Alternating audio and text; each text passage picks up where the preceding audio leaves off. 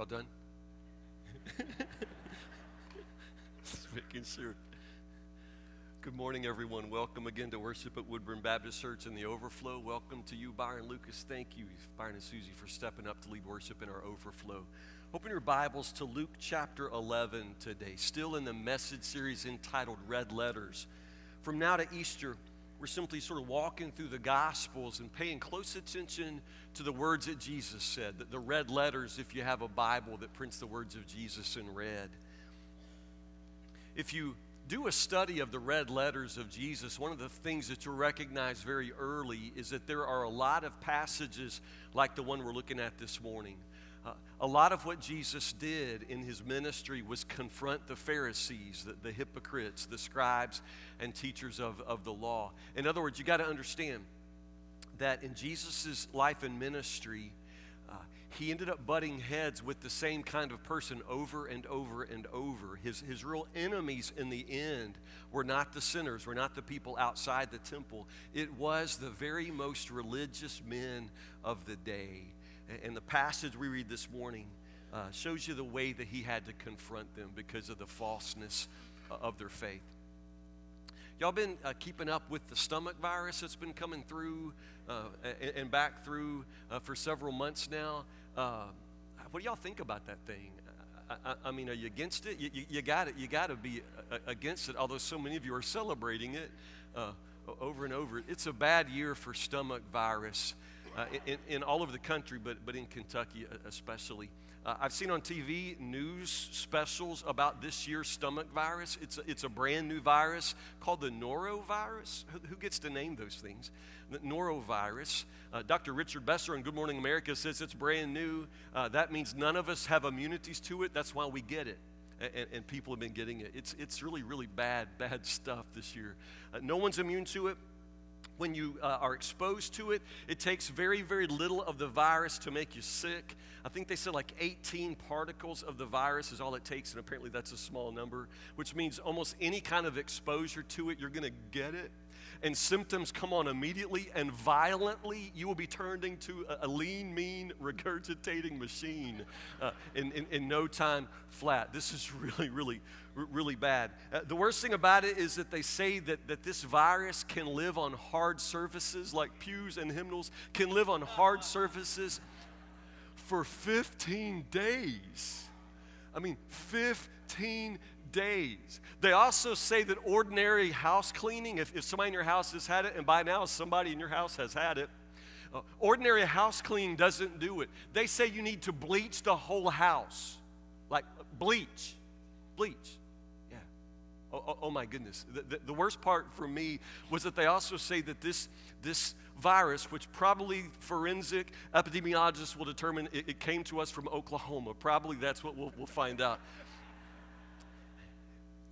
Hand gel won't kill it. Now, I pretty much live my life no more than 10 feet from a bottle of hand gel at all times. I shake hands for a living, and so I take some comfort in the fact that hand gel is available. So honestly, I shake hands with all of you after this service, but as soon as you disappear, I go straight to my office and I just got to. I got to do that. I feel better knowing that I'm killing germs, but I can't kill the stomach virus with hand gel. They say the only way to somehow avoid this virus is to wash your hands with soap and water, keyword, repeatedly. Repeatedly. I feel like I should step away right now and wash my hands. Isn't it interesting? Because some of us really think about this sort of thing, that there's a word for some of us, and it's called germaphobe. We're very, very conscious of germs and very conscious of not getting any sort of physical contamination.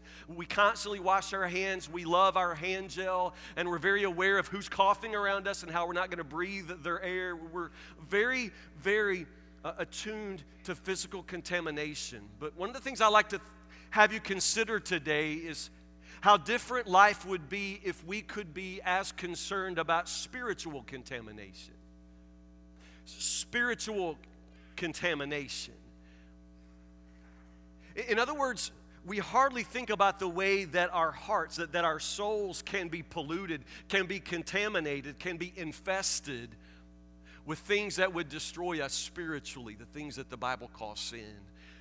To understand that concern for spiritual contamination might help you begin to understand the Pharisees in Jesus' day. Let's start with his words to them, and let's talk about how to become one, a Pharisee. Luke chapter 11, verse 37. As Jesus was speaking, one of the Pharisees invited him home for a meal. It was lunch, invited him home for lunch. So he went in, Jesus went in and took his place at the table.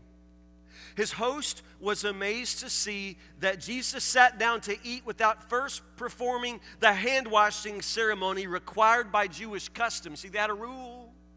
You had to baptize your hands. That was their word. You had to baptize your hands before you could eat.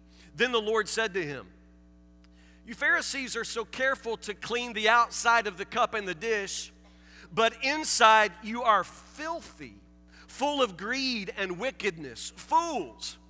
Didn't God make the inside as well as the outside? So clean the inside by giving gifts to the poor, and you'll be clean all over. What sorrow awaits you Pharisees, for you're careful to tithe even the tiniest income from your herb gardens, but you ignore justice and the love of God. You should tithe, sure, but do not neglect the more important things." Whoa, what sorrow awaits you Pharisees, for you love to sit in the seats of honor in the synagogues and receive respectful greetings as you walk in the marketplaces. Yeah, what sorrow awaits you? For you're like hidden graves in a field. People walk over them without knowing the corruption that they're stepping on. The Pharisees were obsessed with not going toward anything dead that would corrupt you. And Jesus says you're like graves, like dead bodies buried in the ground, and people are corrupted and don't even know when they walk over. "Teacher," said an expert in religious law, "you have insulted us too in what you just said. Did you mean to insult us too?" That's what he's saying. "Yes," said Jesus. "What sorrow also awaits you experts in religious law, for you, listen, you crush people with unbearable religious demands, and you never lift a finger to ease the burden. What sorrow awaits you, for you build monuments for the prophets your ancestors killed long ago, but in fact, you stand as witnesses who agree with what your ancestors did. They killed the prophets, and you join in their crime by building the monuments. This is what God in his wisdom said about you. I will send prophets and apostles to them, but they will kill some and persecute the others. As a result, this generation will be held responsible for the murder of all God's prophets from the creation of the world, from the murder of Abel to the murder of Zechariah, who was killed between the altar and the sanctuary. Yes, it will certainly be charged against this generation. Whoa, what sorrow awaits you experts in religious law, for you remove the key to knowledge from the people. You don't enter the kingdom yourselves, but you prevent others from entering." As Jesus was leaving, the teachers of religious law and the Pharisees became hostile and tried to provoke him with many questions. They wanted to trap him into saying something they could use against him. Guess he'll never be invited back for lunch either.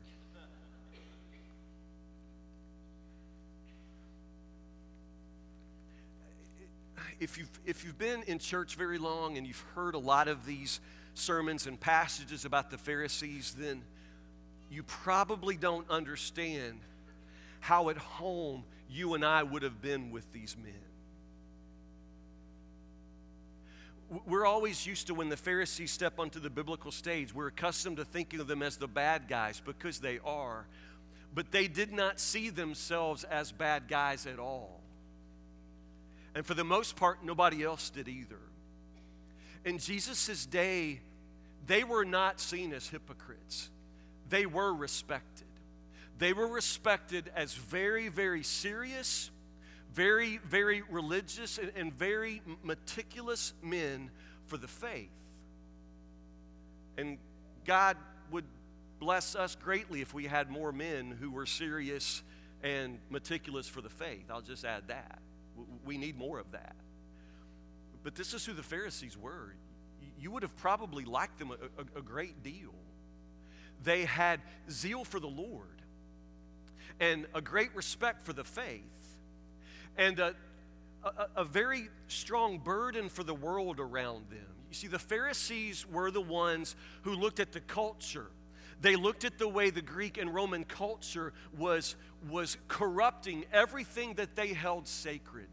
They saw the way that the Roman government brought in other gods, false gods, and encouraged the young people to worship false gods. And these are men who were standing strong for the faith of the fathers and mothers. You understand that? They were very concerned with the culture, with the way the whole world seemed to be going to hell in a handbasket. And they wanted to do something about that. You would probably have stood with them in that. You would have liked the way they thought. That was their goal. To somehow bring the nation, to bring their families, to bring people back to God. We would all agree with that, would we not? That's what they wanted to do. And so in order to do that, they went back to the Scriptures, and you and I would agree with that. They called people back to the Scriptures. And so in their mind, in their world, in their faith, they called people back to the law, back to the law of Moses, back to the Torah. The very heart of Jewish Scripture. They called people back to the kind of holiness that God Himself prescribed in the Bible. They called people back to holiness. Now, of course, Moses gave basically 10 guidelines for holiness. We call them the 10 Commandments. And of course they went back to the 10 Commandments. Of course they did. They go straight back to what the Old Testament says about God and what God requires of us. They went straight back to that. And they took it very, very seriously. Very seriously. Now, Jesus Himself said that the whole law, everything that God said in the Old Testament, could be summed up with one commandment. And what's the one commandment? Go ahead, say it. Yeah, love the Lord your God with all your heart, all your mind, all your strength, and love your neighbor. Yeah. So everything in the law, everything in the 10 Commandments, everything that God said in the Old Testament could be summed up with that basic law of love. Loving God and loving people. And that's what the Pharisees were getting back to the law of God. That's why it's so amazing that in all of their effort, in all of their seriousness to get back to what God said in the Scriptures, it's amazing that they end up so far from loving God and loving people. How does that even happen? Well, one day a group of the Pharisees have been with Jesus. They've been listening to Him teach. So one of the Pharisees invites Jesus home for lunch. Home for lunch. And so Jesus walks into the man's house and walks straight to the table, takes his place at the table. Now, the Pharisee doesn't say anything. He just thinks it. But what does he think? See, he's watching Jesus. And Jesus skipped a step in the Pharisee's mind.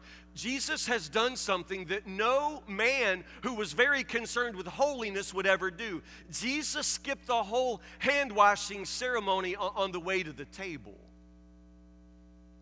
Now, I started out talking about germs and stomach virus. Surely you understand that back in the day of the Pharisees, they didn't know about germs. If you know anything about medical history, that whole germ theory, that comes much later. Back in the first century, they had no idea what made people sick. So understand that. Their obsession with hand washing is not really about avoiding the norovirus. They don't know about that. Hand washing isn't really about the way your mama and grandma taught you to wash your hands so that you never get sick. That's not what it is. This is a spiritual ritual. And the word is baptized. They literally baptize their hands on the way to the table. Nothing to do with illness, nothing to do with physical contamination. In their minds, this is about spiritual contamination. It's about remaining free from any stain of the sin of the world. And they're assuming that by faithfully baptizing their hands somehow, they're fulfilling this obligation toward righteousness. Now, again, you have to wonder, how did they get there? How did they get to the point where what God says in the Old Testament becomes boiled down to the kind of thing like you have to wash your hands, baptize your hands before you eat? And it's not just washing your hands, people. Understand, there were rules, incredible rules for how you wash your hands, how you must baptize your hands. You must baptize your hands with your fingers up toward heaven, fingers up, and then somebody else had to pour the water over your hands. So this is sort of a group thing. This is something that others would be involved in. It sort of becomes a show. I mean, it's quite a ceremony of the Pharisees over here holding their fingers up and watching each other and pouring water over one another's hands to baptize their hands. It's something that they feel like God wants them to do. But Jesus on this particular day, the only one in the room who actually is holy, do you understand that? The only one who actually bears the holiness of God, he just walks right by the whole hand-washing thing, goes straight over and starts eating the chips and salsa. I mean, he just goes straight to the table and starts eating. And this Pharisee, he doesn't say anything, but he thinks it. He just thinks it. And what does he think?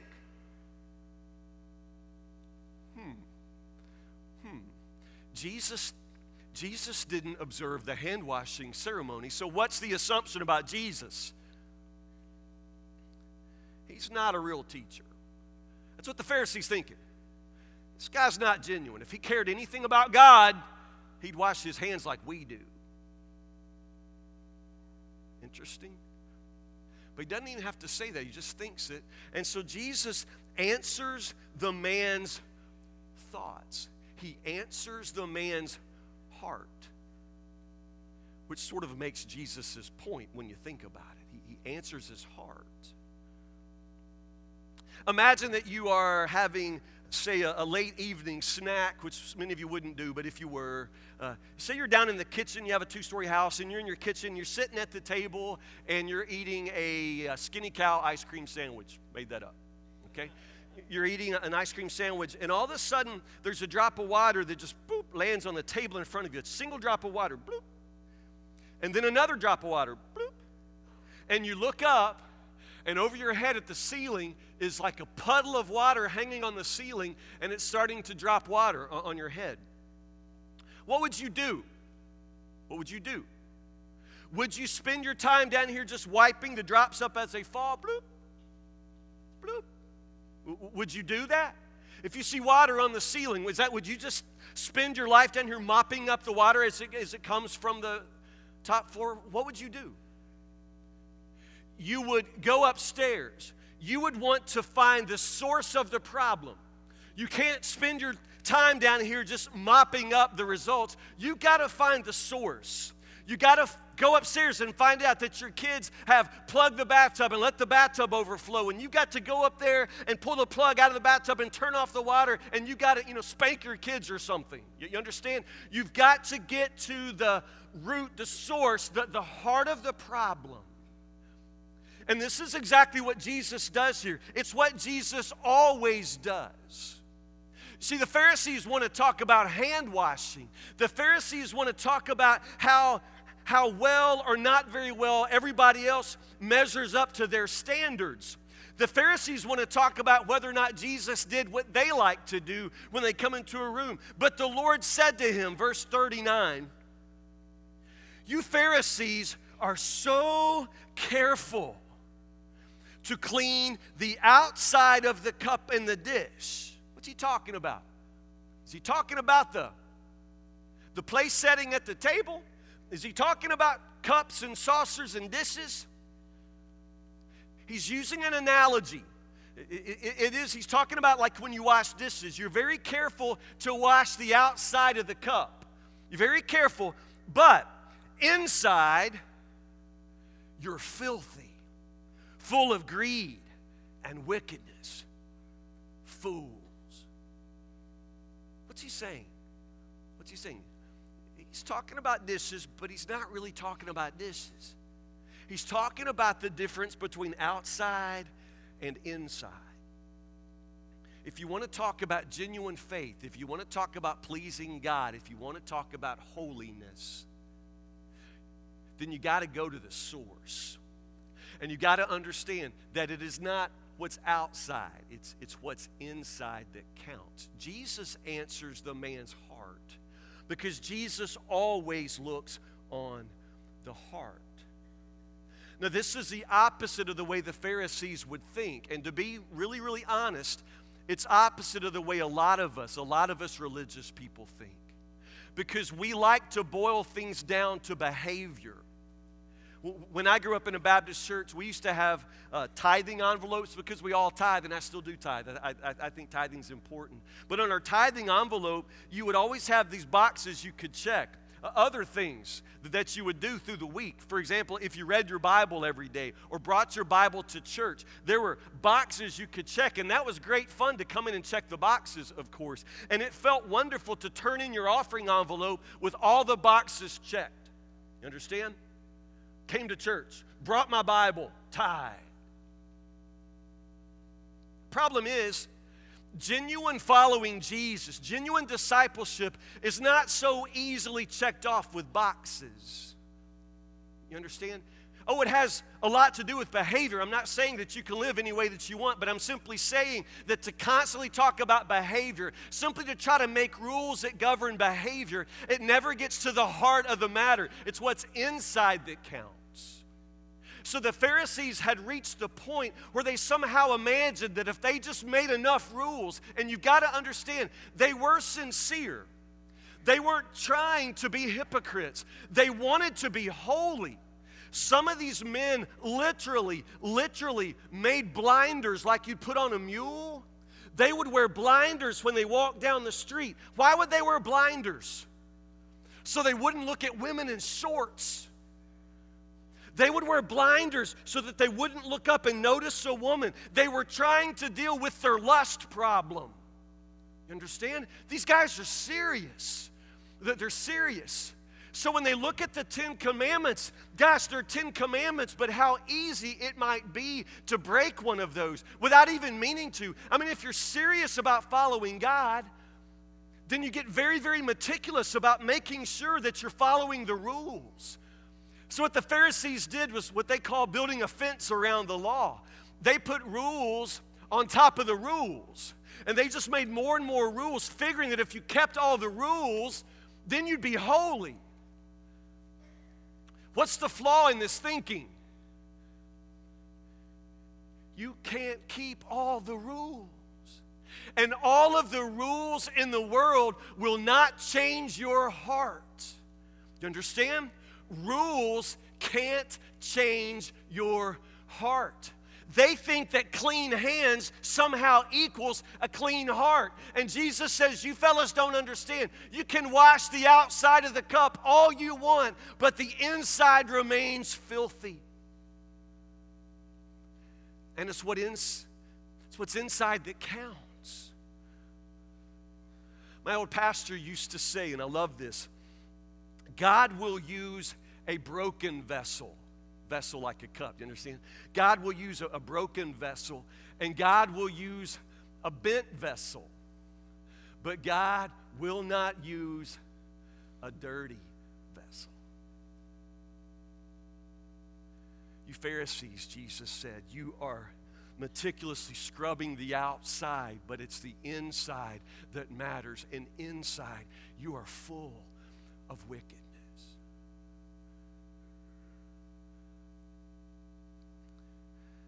He's talking to the religious guys, the most religious men of the day. The men who knew the most about the Bible, the men who knew all of the rules, and the ones at the temple who made sure that everything went well. I mean, these were the very backbone of everything that happened in the religion of the day. How is it that Jesus can single them out for this kind of judgment, this kind of word? I guess the real question is, how did they get to this place? How did they get to the place where the only thing they want to do is serve and please God, and then when God in the flesh comes and stands right in front of them, they don't even recognize Him? They're so concerned about the holiness of God, but when Christ in his holiness is right in front of them, they think he's not holy. As a matter of fact, they think he's less holy than they are. How do you get to that point? How do you reach the point where in trying to please God, in trying to serve God, in trying to keep all of the rules, how do you get to the point where you end up breaking all of the rules? Well, let's just look. Let's just look. Look at the Pharisees. This is kind of how it happens. Verse 38. Notice the host.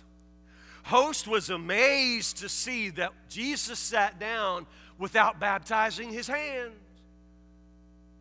What's interesting about that? This man is obsessed with what others are doing. You see that?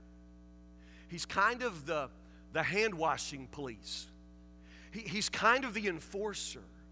Somehow in his mind, somehow in his heart, he has made it his job to police the religious behavior of all the people around him. Now, we all have a concern for the way the world seems to be sliding further and further into sin. It breaks my heart. It really does. I can't stand to see the way the world just casually embraces what we cannot embrace, what the world casually calls good, what we cannot call good, according to Scripture. It breaks my heart. And I am a preacher of the Word and a preacher of the gospel. And I want to preach the truth, and I want to preach God's Word. But somewhere there's a line that we cross when we begin to think that we become the judge of other people's hearts. There's a line we cross when we begin to become a lot more interested in fixing everybody else than in taking care of the wickedness in our own hearts. That there's something profoundly wrong with you or me when we're much more interested in the splinter in our sister's eye than in the plank in our own eye. Jesus said that, by the way. Something profoundly wrong when you can see other people's sins, but you can't see your own. Maybe that's the first step in this slide that the Pharisees have taken. Maybe the first step is when you become obsessed with other people's sins and blind to your own. Do you understand? If you have better vision to see your spouse's shortcomings in your own, there's something wrong with you, sir. Something wrong with you, ma'am. If you have that ability to know what everybody else in the church ought to be doing, but you don't seem to understand how very cold and wicked your heart has become, there's something seriously wrong with you. It's exactly what happened to the Pharisees. No longer see the sin inside themselves, but they can see everybody else's sin from a mile away in the fog. There's something wrong, something profoundly spiritually wrong when you become much more tuned into other people's sins than your own. As believers, it's a simple way of life. We are always coming before the Holy Spirit and asking Him to examine us, to search our hearts. I mean, are we not? I do want to be pure before the Lord. I do. And I'd like to see everybody be pure before the Lord. But honestly, I'll work on you guys after me and the Holy Spirit are finished with me. And it's going to take us a long time. You understand? I have to worry about the sin in my own heart. The fact that I'm a pastor, the fact that on the outside I can make things look very good, it doesn't mean that the inside is not profoundly corrupt. The Holy Spirit wants me to look at the inside. Jump down to verse 42 with me. Jesus is in this series of woes. What sorrow awaits you? What sorrow awaits you, Pharisees? You're careful to tithe even the tiniest income from your herb gardens, but you ignore justice and the love of God. Yeah. This is an example. It's an example from the Pharisees' day. We'll have our own examples, of course. It's an example of religious people who begin to focus on very small things, making very small things very important. Now, Jesus isn't saying that these guys shouldn't tithe, but they become obsessed with tithing even what comes out of their herb garden. So let's say they've got a field of mint, and mint just populates everything if you've ever had any. It spreads everywhere. And so they're out there counting stems. Seriously. They count stems to make sure that 1/10 of every mint plant gets taken back to God, given back to God. They count stems of plants in their garden to make sure that a tenth always goes back to God. They are meticulous. Very, very small things take a great place in their heart. But Jesus says, while you're focusing on these tiny little things, and they're not necessarily bad things, it's just that they're not supposed to be the biggest things. While you're out there counting stems of herbs, you've forgotten to love people. And you've forgotten the value of the justice and love of God. You've managed to focus like a laser on the tiniest little religious things, and you're missing everything that's important and big in the kingdom of God, the love and justice of God. It's amazing and heartbreaking how true this is of most of us. I mean, honestly. Since most of us are regular churchgoers, we become very obsessed about church, like what happens in this room. And we want it to be just right, and the definition of just right would be just right for me. You understand? We become obsessed over church and the way things happen at church. Brother Tim, why don't you preach a sermon on what people ought to wear to church? You know, I was asked that once. Oh my goodness. I mean, what biblical passage would you recommend, for that one? Or would you rather I just preach out of Glamour magazine? I mean, understand? You might get all bent out of shape about what people wear to church, but I promise you, God's not bent out of shape about that. If he was very bent out of shape, there would be a fashion spread in the center of the Bible. It's just not there. But it's there for you, and you focus on very, very small things, and you make small things big things. Big things. There was a very, very enthusiastic Christian young man who kept encountering Amish neighbors out at the market. And he just really wondered if those Amish were really Christians. Just wondered because they looked so different. And he knew that they were different and just didn't really know what the Amish believe. So one day this young man got up his courage, and there was an elderly Amish man standing there on the sidewalk, and decided just to ask him. So he went up to the Amish man and said, "Sir, I just want to ask you a question. Do you know Jesus Christ is your personal Lord and Savior? Are you saved?" The Amish man said, "Why do you ask me such a thing? Why do you ask me such a thing?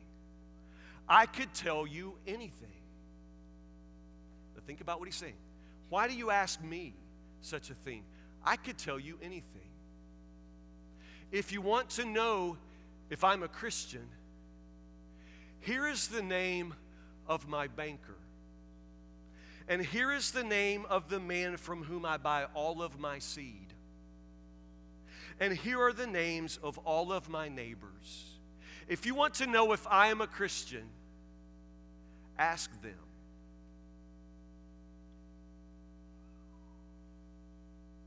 What's he saying?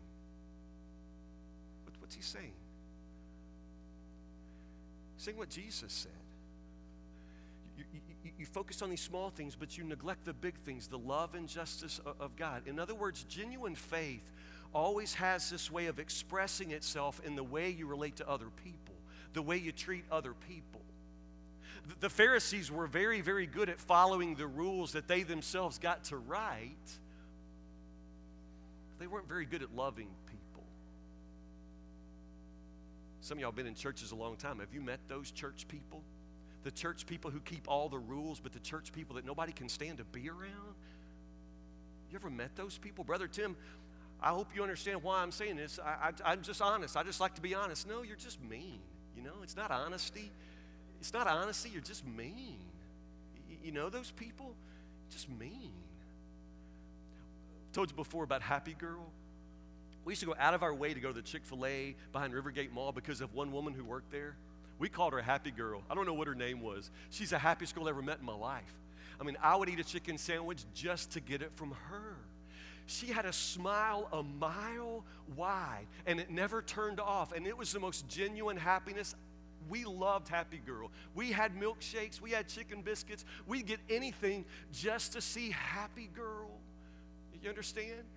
This was a woman at work, and she's happy girl. Now, I'm just thinking, the people you work with, they may have a nickname for you. I'm not sure it'd be happy girl. But that's what we call Matt Betts around here, but I'm wondering about you. You understand? It's going to come out in the way you treat people. Really want to know if you're a Christian? I could ask you. You could tell me anything. So why don't we just ask your family? Is this a man who walks with God? What if we just ask the people you work with, is this a person through whom the fruit of the Spirit are exemplified every day? I mean, why don't we just ask the people around you? We could ask them, and they could tell us. It's probably a better way to measure your faith than if we just asked you, because honestly, you and I, we could tell people anything. But somehow the truth always comes out in our lives. What's inside always manages to make its way to the outside. And this is what Jesus is trying to say. You got to deal with your hearts. You got to deal with your hearts. One more. Let's do one more. Verse 46, Jesus says, "What sorrow awaits you, experts in religious law, for you crush people with unbearable religious demands." You're crushing people. The Pharisees always do. Pharisees always do. They have a way of making religion, of making, in our case, making the church a very difficult place to get along. I mean, we make it very, very difficult. We make it harder for people. And notice what Jesus says there. You have a way, you don't enter the kingdom yourselves, but you prevent others from entering. You don't let other people come to Christ, but you just stand there in the way. You block the way with your life. This is what the Pharisees always do. You crush people with unbearable religious demands. You see, these are experts in religious law, so they read the Bible a lot. And so they were always there to interpret it for other people. So you go back to the 10 Commandments, and one of those is remember the Sabbath day to keep it holy. 6 days you shall work, but the 7th day is to be kept holy before the Lord. That's one of the 10 Commandments. That's there. Honor the Sabbath. But see, the Pharisees wanted to make sure that you honored the Sabbath, so they make rules on top of rules. You see, crushing you with a burden of rule keeping. So they go so far to say, okay, you can't work on the Sabbath, so that means you probably shouldn't spit, which I just did. You shouldn't spit on the Sabbath. Now, why would they say that? Because spitting could be work. How is spitting work? Well, if you spit in the dust and you move dust, that's plowing. Moving dirt is plowing. So if you spit on the ground and dirt moves, you've plowed, and therefore you've worked and you're a sinner. What? Oh, yeah. Yeah. Crush people with burdens of rules. If you can't work on the Sabbath, they would say, then therefore you can't carry anything in your hands on the Sabbath. So therefore I wouldn't be able to carry this Bible because that would be working. Can't carry anything in your hands. Which would make life very difficult on the Sabbath. But then, you know, the lawyers, they're pretty good. So they say you can't carry it in your hands. That would be work. But you may carry it on the back of your hands. Yeah, they added that. So this is work. This is not. Pretty good, huh? Or they also, I don't have to make this stuff up. I mean, life is like this. They also said if you could carry it between your elbows, that wouldn't be work either. So this is me not working. Understand? This is not work. They also said, you know, to do this, carry it in your hands, that would be work. But if you just want to, if you carry it in your shirt, stick it in your shirt, that wouldn't be work. Carry it in your shirt. They also said you could carry something in your wallet as long as the mouth of the wallet, you know what I mean, like the open part of the wallet, as long as the mouth was facing down. Put something in your wallet, as long as the mouth is facing down, then you can carry your wallet on the Sabbath. That wouldn't necessarily be work. You could also carry something in your hair. Not work. You see? In your hair. They also said that if you wanted to, you could carry something in your mouth or in your shoe. You could put it in your shoe. Understand? It went on and on and on. So what does the average person do when they hear the Pharisees and teachers of religious law explain what you have to do to be right with God? They just give up. And that's why Jesus says, you crush people. You crush people with your demands and your burdens. You carry the good news of God like it is this joyless burden.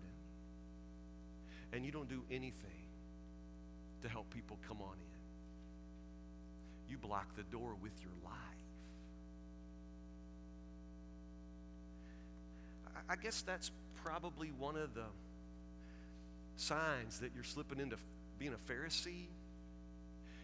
It's that subtle shift in your heart when the gospel, the good news of God in Christ, the good news of what Jesus has done for us, the good news of His Holy Spirit in our hearts, changing us to be more like Him every day, the good news of being set free to love people and to love God and live freely like that. When that good news becomes to you a heavy burden, when your faith in Christ becomes a joyless, unhappy kind of burden to bear, it's probably a sign that something's wrong with your heart. The good news of Jesus is not supposed to be a heavy burden. What's the opposite of Pharisee then? What's the opposite of Pharisee? I don't know. I've struggled with this one. The Pharisees had this way of making it difficult for everybody else, but then they had their own loopholes, you understand? They got to make the rules, and so they tended to make the rules in such a way where they always came out on top. Pharisees do that. Pharisees, when they take over a church, that's what they do, that they make all the rules, but they make the rules so that they always win. So let's just sort of agree, as Woodburn Baptist Church, just sort of agree that we never want to be a church where the Pharisees win. I don't ever want to be the church where the Pharisees win.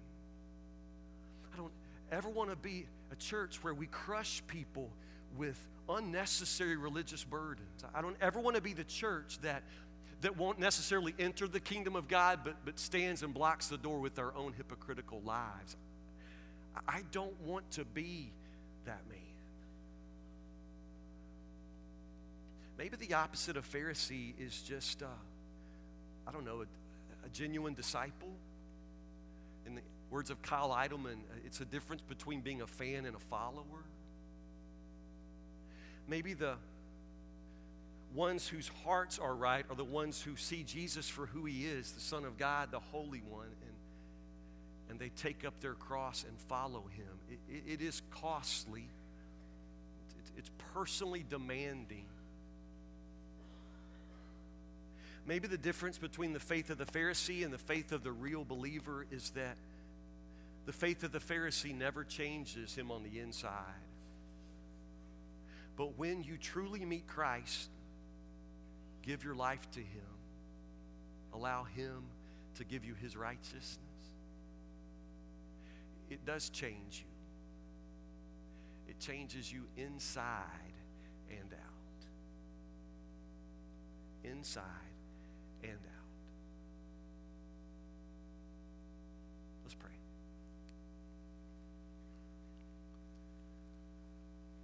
Lord Jesus, You are the only one who can see and answer our hearts. Lord, it is a fairly easy thing to fool our parents. It is a fairly easy thing to fool the teachers at school. It is a fairly simple thing to fool our children. It is a fairly simple thing to fool the people at church. It is a fairly simple thing to act religious when it suits us. It is a different thing altogether, Lord Jesus, to follow You every day with our lives, to give our hearts to You. Jesus, I just pray that You would look upon our hearts and that You would call out, Lord, from us genuine disciples. Lord, let none of us be fooled by religious talk or by religious rules or by religious habits, Lord. Help us to understand that religious habits can't save us, that religious rules can't change our hearts, that keeping all the rules doesn't make us holy. Lord Jesus, only You can make us holy, and You do that by changing our hearts. Look upon our hearts, Lord Jesus. Holy Spirit, convict us of our sins. Show us what's inside of us that needs to be taken out, Lord. Show us our sin that we might confess and be made righteous and holy, Lord. Show us our sin. Help us, Lord, not to focus on the people around us, but to focus only on you, Lord Jesus. Lord, once we get into the church and once we learn how the game is played, becomes very easy to substitute going to church for following you. And some of us, Lord, have forgotten the difference between the two. Help us, Lord, not to think that just because we have come to church today that we have worshiped. Help us not to think that just because we've come to church that we've somehow earned something.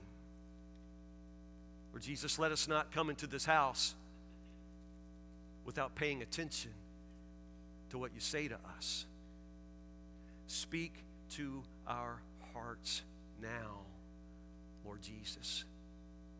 Show us what we need to do in order to follow you wholeheartedly. We pray in your precious name. Amen.